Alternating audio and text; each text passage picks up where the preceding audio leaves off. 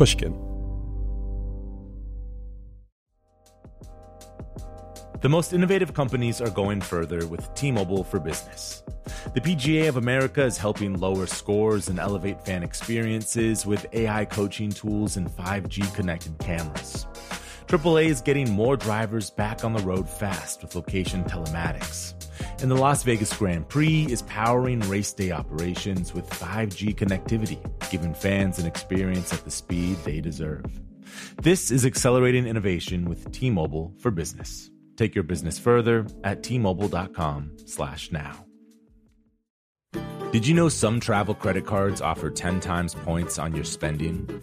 Don't miss out on big rewards for your next trip. NerdWallet lets you compare smart travel credit cards side by side, curated by an expert team of finance nerds. What could future you do with better travel rewards? A free flight? A room upgrade? Don't wait to make smart financial decisions. Compare and find smarter credit cards, savings accounts, and more today at nerdwallet.com. Reminder, credit is subject to lender approval and terms apply. NerdWallet, finance smarter. Our kids have said to us since we moved to Minnesota, we are far more active than we've ever been anywhere else we've ever lived. Moving to Minnesota opened up a lot of doors for us. Just this overall sense of community, the values that, Minnesotans have. It's a real accepting, loving community, especially with two young kids. See why CNBC ranks Minnesota number 4 best state to live and work. A great place to work, an even better place to live. ExploreMinnesota.com/live. This is Solvable. I'm Ronald Young Jr. Back in 1992, I was in the second grade and would occasionally watch this show on television called Captain Planet and the Planeteers. The power is yours! It was a superhero-themed environmentalist cartoon considered to be edutainment for kids. It fit in well with Bill Nye the Science Guy and Reading Rainbow. Each episode was built around an environmental problem often perpetuated by a supervillain. Then, the International Coalition of Planeteers would fight alongside Captain Planet to literally save the world. The show was very on the nose. It covered topics like littering, pollution, and in one particular episode, it talked about the hole in the ozone layer. That killjoy ozone layer blocks out the deadly rays. DFCs eat a hole in the ozone layer of Earth's atmosphere. But without the ozone, the sun's deadly ultraviolet radiation will pour down on us. Exactly. Supervillain Duke Nukem and his flunky assistant, who moved factories to Antarctica in order to open the backs of refrigerators and microwaves just to release the damaging chemicals. Those chemicals, called CFCs, or chlorofluorocarbons, actively create the hole in the ozone. Again, this is a kid's show. I first saw this episode when I was in second grade, and I remember being really concerned. As an adult, I rarely hear about the ozone layer. I chalked this up to lack of interest and the news cycle moving on. But then I realized it's because this problem was actually solved. We had this, what you might call a focusing event of this hole in the Antarctic ozone layer, which really in the 90s and certainly in the 80s, people were very, very interested in this problem. Kids really cared and their parents really cared. Dr. Susan Solomon is a real-life planeteer. She's an atmospheric scientist whose research into CFCs in the 1980s showed that they were responsible for the hole in the ozone layer and eventually led us all to solutions. Public engagement, when people get interested in something and really think about what things they can do, is often a very, very powerful way to solve environmental problems. Now, here at Solvable, it's rare that we talk about problems that have already been solved. So let's see what lessons we can learn from Dr. Solomon and how they can be applied. I'm Dr. Susan Solomon, and I never thought when I was young that we could solve the ozone depletion problem, but we did. And we can also solve climate change. I know that one of your earliest inspirations was the ocean explorer and filmmaker Jacques Cousteau. He was a big influence on you as a kid. Can you remember the first time you saw him at work?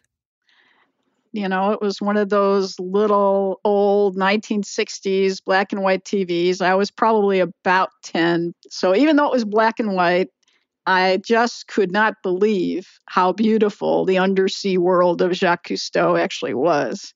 And what an incredible thing it was that he was going down there to study sharks and whales. And that's when I decided, okay, I'm going to be a scientist. And I never wavered from that view. And I'm so glad that I didn't.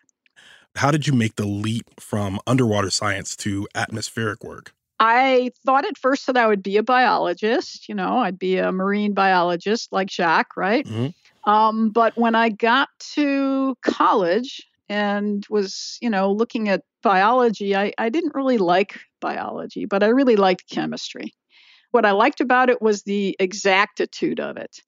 You measure out exactly how many milliliters of one chemical you combine with another one, and voila, you get some third thing. And it always happens the same way. And I found that to be really beautiful. So I kind of fell in love with chemistry. Then I found out that there was such a thing as chemistry on a planet, not just in a test tube. And wow, that's what I decided I would try and go for. And it was, I think, a fabulous decision. Dr. Solomon, in the 1980s, you led a group of researchers to Antarctica. Tell me a little bit about that trip. By that time, I was already a young scientist. I was past my PhD. I was working for the National Oceanic and Atmospheric Administration. And this incredible thing happened, which was that some scientists reported that the ozone over Antarctica had dropped like a rock.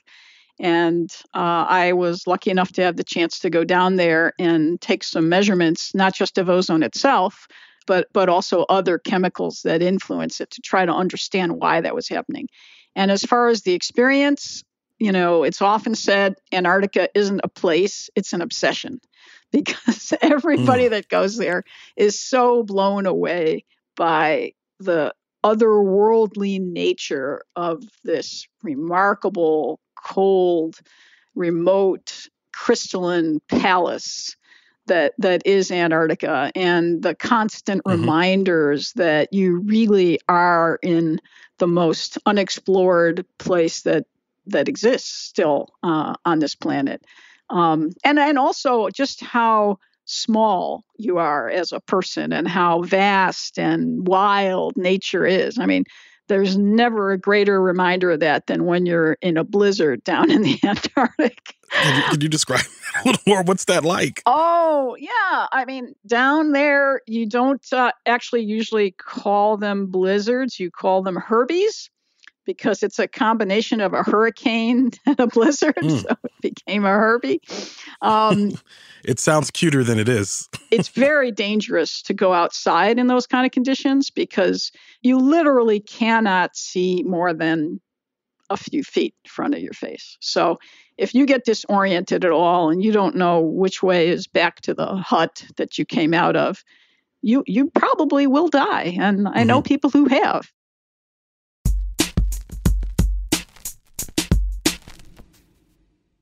Dr. Solomon, can you tell me a little bit about what ozone actually is and why you went to Antarctica to study there specifically?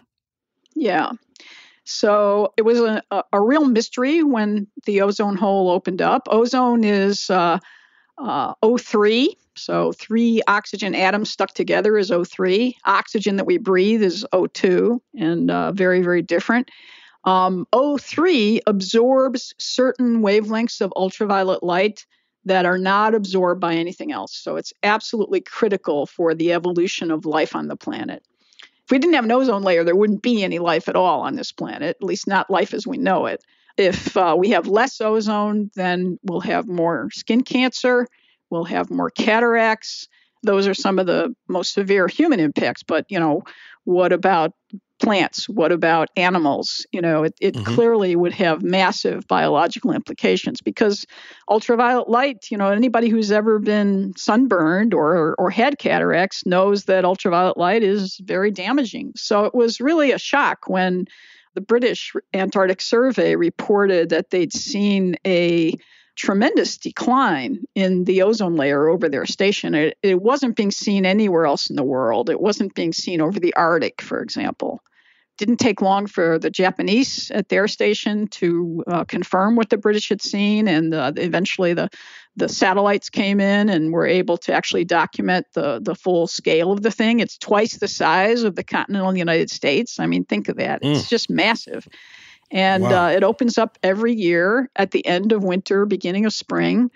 So this was a huge mystery, and we went down there to try to help figure out what it is by measuring other stuff, And you could actually see that there was this huge bite taken out of the normal layer. So there's normally sort of a, if you turned it on its side and imagine it was a person, it would look like a big nose, right? So there's this big layer of ozone, and, somebody's eating the nose off of ozone's face, right? It's just, it's incredible. So we should clarify, this is not something you could actually see with your eyes, right? Right. So you can't see ultraviolet light with your eyes, but we have sensors that can measure ultraviolet light. And since ozone absorbs in the ultraviolet, if there's less ozone, there'll be more ultraviolet, and you can quantify that and say how much it is. We could also, and this was really important, measure chlorine monoxide. And in my own group, we measured chlorine dioxide, which is related to chlorine monoxide, and that absorbs in the visible. So all these different kinds of measurements by independent methods, they all showed that the chlorine was completely out of whack. And that was very suggestive, certainly. And in fact, it really strongly pointed toward the idea that something about the chlorofluorocarbon chemistry over Antarctica was different. And we knew that was a potential cause, and it turned out to be the cause. So chlorofluorocarbons, we call those CFCs as well. Would you talk about CFCs and remind listeners what those are? Chlorofluorocarbons are a man-made chemical. There's no natural source of these molecules at all. We make them in the lab. They were first discovered in around the 20s for use in refrigerators, and they're actually great. They're what makes the compressor able to cool the refrigerator. They're a great insulator. So styrofoam, for example, was blown that way back in the day. Home insulation panels were made that way. But the most important use at the time of the discovery of the ozone hole was still in spray cans. So the propellants that get the stuff to come out of the can. Now, the ozone hole wasn't discovered until 1985, but in 1974, two scientists, Molina and Rowland, wrote a paper talking about the fact that these molecules might actually destroy a little bit of ozone someday. And they were talking about a small effect, a few percent, far in the future, 100 years from now, kind of like the way people used to talk about climate change until maybe the past year or two or three, when climate change has become more obvious. Yeah. But back in that day, there was no observation that said it was already happening. But there was this theory, and Americans were environmentally, I think it's fair to say, very conscious and realized that they could do something really simple, which was go to their medicine cabinet and get rid of the spray-on deodorant and buy the roll-on next time instead. And that's what they did. It created an enormous kickstart because with 75% of the use being for spray cans in 1974, the American chemical companies suddenly found themselves, in a terrible position. There was no market, it's like, whoa, the bottom dropped out of everything that they were trying to do with these chemicals.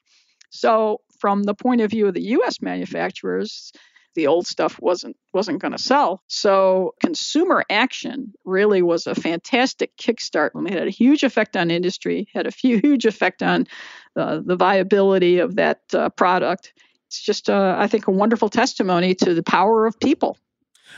And I agree with that because I remember in the 90s, early 90s, I was in first or second grade. And I remember when that was all people talked about. They were like, hey, we got to save the ozone layer. Don't use CFCs. Don't use spray cans. And they mobilized us children to go home, Mommy, Daddy, you got to get rid of all the spray can stuff. You can't use this anymore, especially if it says CFCs. And I remember on cans, stuff used to say no CFCs if they didn't have it. It was very popular at that time. And I remember we used to talk about the ozone layer a lot. There was a lot of buzz in the 90s about ozone depletion. But the climate conversation seems to have shifted. We're not necessarily talking about ozone depletion as much anymore.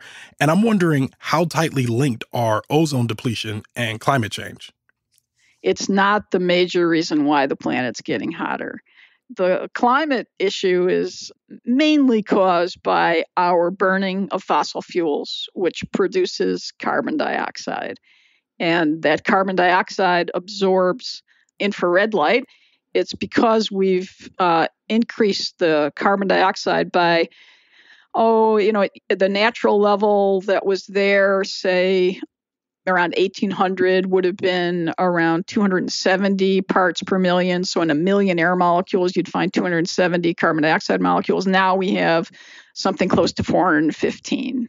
So, wow. we've made a big change in the amount of carbon dioxide. And the one thing, actually, that the ozone depleting chemicals have in common with carbon dioxide is that they have long lifetimes of the order of 50 to 150 years. Mm-hmm. Carbon dioxide is even longer. Some of it goes away fairly quickly into things like plants and the surface layer of the ocean. Mm-hmm. But in 1,000 years, 20% of the carbon dioxide that you or I, put in the atmosphere today by driving, for example, will still be there. 20% of it will still be there, continuing to warm the planet. To me, what matters in solving environmental problems is first and foremost the action of people, the interest of people. With enough public interest, politicians who care can get engaged with the problem because, they've got popular support. And in fact, they can force their opponents to get engaged. And that's happened already in both problems.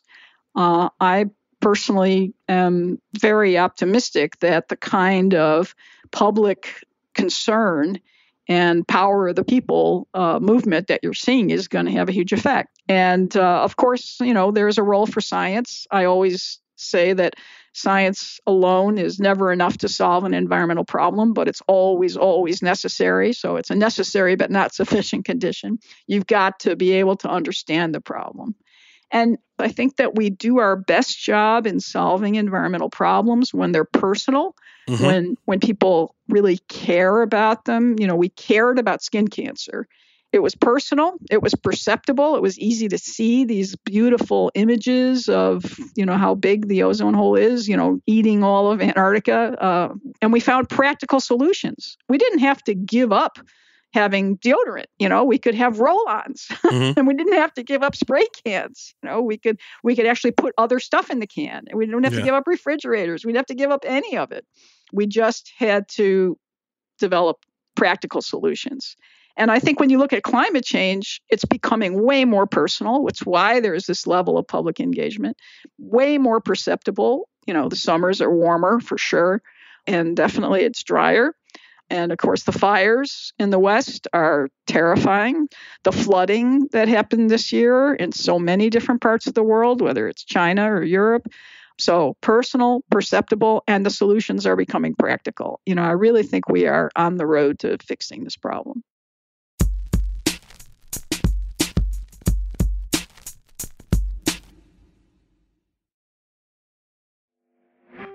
Hello. This is Malcolm Gladwell from Revisionist History. Let me tell you an unconventional story about a healthcare group that wanted to improve their efficiency. Boston Children's Hospital. They were already a leading pediatric facility. Their patient outcomes, workflows, and delivery of care were already great. But they wondered, how can we make it better?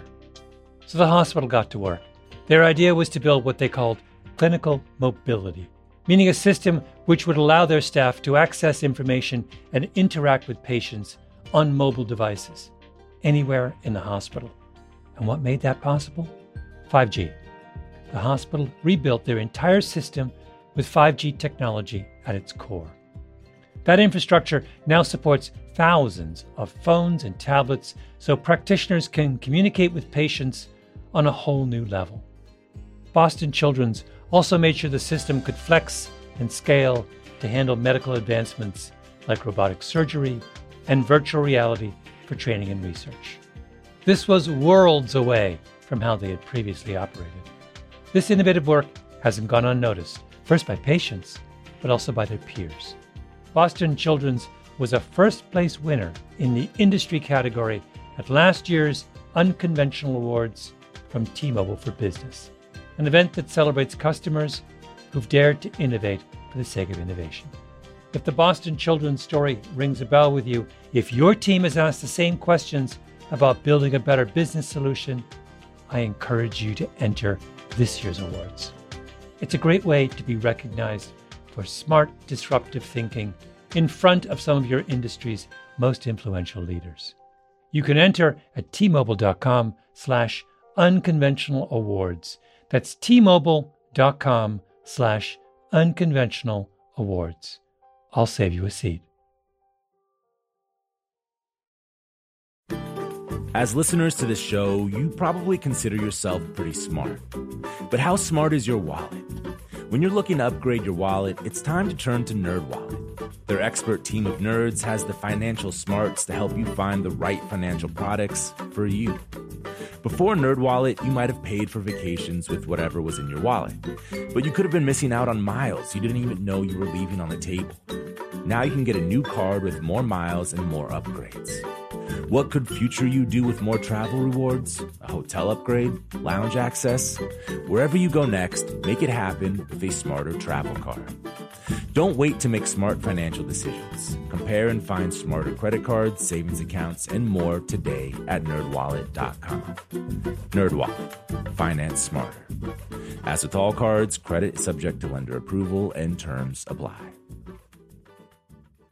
Hey, have you ever used Cheapo Air? For years, and I really like it. With Cheapo Air, you can book online, use their app, or even over the phone. They've got great prices on over 500 airlines and millions of accommodations. They're my go-to for travel planning. And if you join their Club Miles program, you can earn points to save on the cost of your travel. Book on the app, and you get double points. Sounds like it's time I tried Cheapo Air. Call Cheapo Air at 855-247-3279 or visit cheapoair.com/podcast. I appreciate optimism. I do want to talk more specifically about the ways in which these movements happened in the 80s. The same year you were doing research in Antarctica, the United Nations created the Montreal Protocol. Would you tell me about that time? Sure. The original Montreal Protocol was very clever.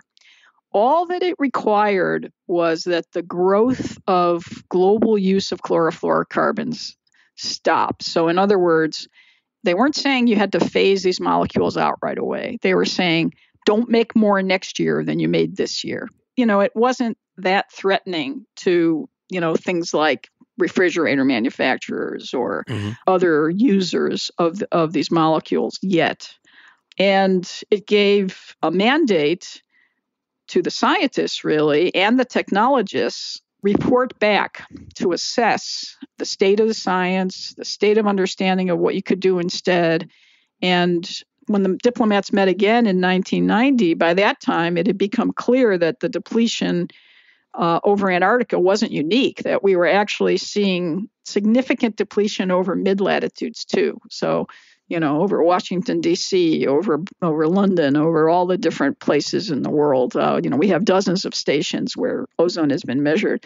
So that, of course, created a tremendous amount of impetus to do more. And the other thing that was happening, and I think this is really important, is that just the fact that the protocol existed really sent a strong message to industry. It said, hey, we've frozen this stuff now, but it's clearly sending a message that this is not going to be a growth industry and it might actually be a shrinking industry. So maybe, the smart money is on substitutes. So, for example, the chlorofluorocarbons at one time were used as solvents, and it was found that you could actually substitute lemon juice in a lot of cases. So, it was just amazing how quickly industry pivoted. The chemical industry can be very nimble when they're forced to be. So it was a perfect problem in that it affected humans. We could see how it affects humans. We immediately reacted to it. Whereas climate change, we're really saying at some point this is going to happen to the planet. And that happening to the planet then affects us, which feels like it's harder to make that appeal to humans. So I'm asking, how are you still optimistic about this? Help me be more optimistic. Okay.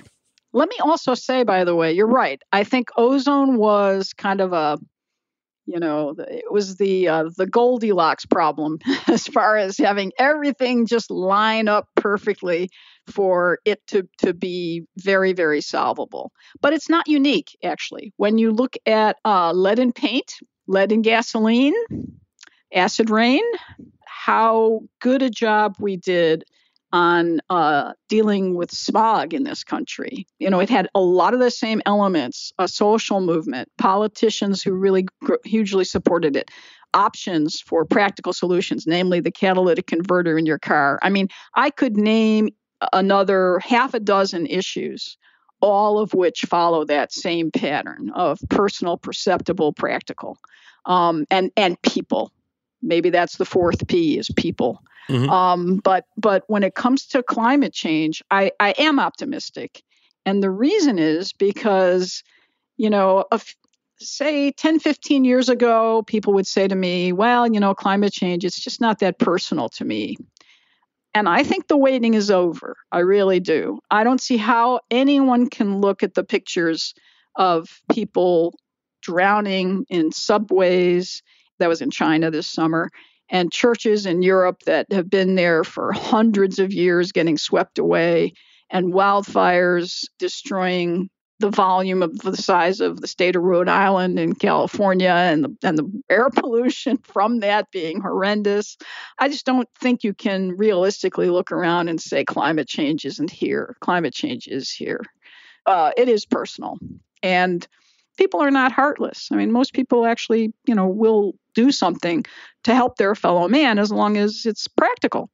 Support for alternative energy has come a long way, particularly development around solar and wind has yielded tremendous benefits. And here's the amazing thing.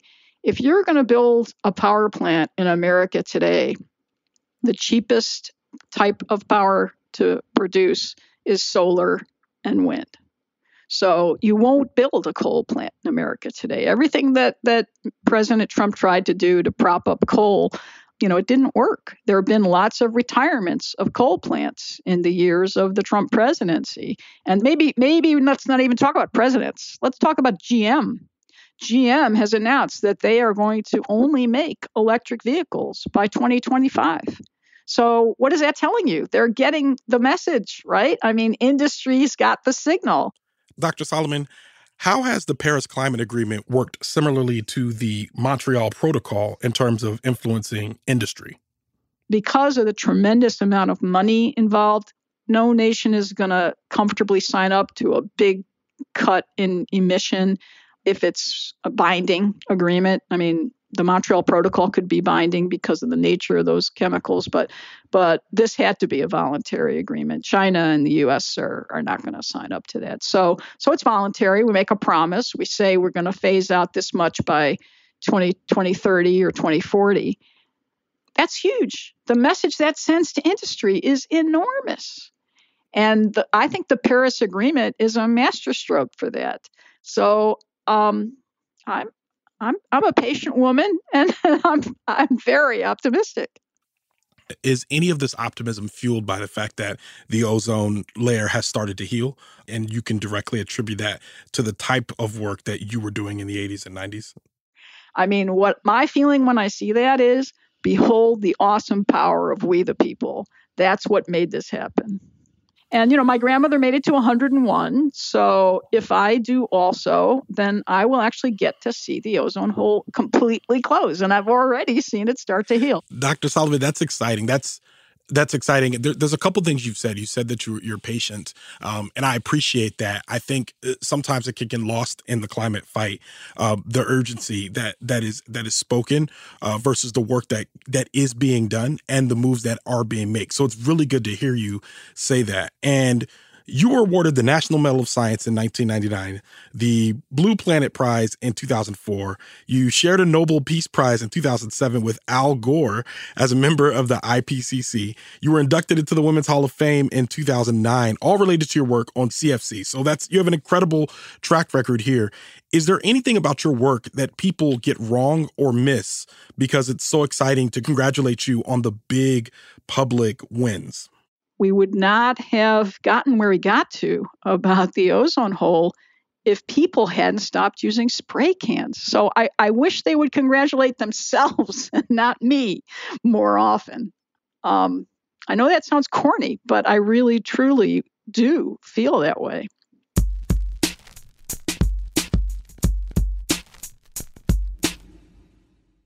Can you talk about 1 to 2 things that listeners can do today to help slow down or reverse climate change if they want to be involved in being a part of the people of the 4 Ps that you said? Yeah, that is such a great question. So the first thing that they should be doing is writing letters to their congressman and if they can, going out there and holding a sign, being part of peaceful, and nonviolent demonstrations to make their opinions heard in whatever opportunities they have to do that. They should also be talking to people in their churches or, their clubs or their schools or whatever. The more we talk about it, the more people will get engaged. As far as personal actions, one of the things that I personally have done is to cut down on meat in my diet. I mean, as you know, that the production of meat in particular is a significant source of greenhouse gases. So cut down a little bit. It's actually good for you too. And another thing that you can do is use any single-use plastic that you get at least twice. So if you get a plastic bag, use it again, wash it out, use it 3 times. Better not to use it, but if you do have to use it, and even like water bottles, of course, are another great example where there's, we have good water in this country by and large. It's better to bring your own water, but if you forget and you're at the baseball game, you don't want to get dehydrated, okay, buy a bottle of plastic water, but then don't throw it away or even, recycle it right away. Wash it out well, but, use it. You can use them probably 10 times, but at least double down. And think about reducing the market for single-use plastic by a factor 2. Wow, that would be huge. Dr. Solomon, I appreciate you for being on the show today. Thank you so much for being with us. Thank you so much for asking me. It was a thrill. Dr. Susan Solomon is a professor of environmental studies at MIT. She was awarded the National Medal of Science, the prestigious Blue Planet Prize, shared a Nobel Peace Prize in 2007 with Al Gore, and was inducted into the Women's Hall of Fame in 2009. And Solomon Glacier in Antarctica is named after her. Solvable is produced by Jocelyn Frank. Research by David Jha. Booking by Lisa Dunn. Our managing producer is Sasha Matthias, and our executive producer is Mia Lobel. I'm Ronald Young Jr. Thanks for listening.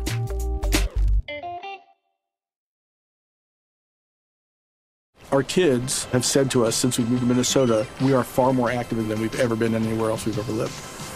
Moving to Minnesota opened up a lot of doors for us. Just this overall sense of community, of the values that, Minnesotans have. It's a real accepting, loving community, especially with 2 young kids. See why CNBC ranks Minnesota number 4 best state to live and work. A great place to work, an even better place to live. ExploreMinnesota.com/live. The tradition of breaking tradition continues with the return of the Unconventional Awards from T-Mobile for Business at Mobile World Congress.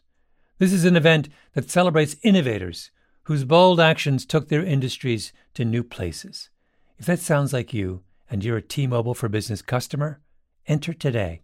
If you win, you'll be publicly honored amongst some of the most influential leaders in industry. And me, I'll be there too. Enter now at T-Mobile.com/unconventionalawards. See you there. You've probably heard a lot about electrified vehicles lately.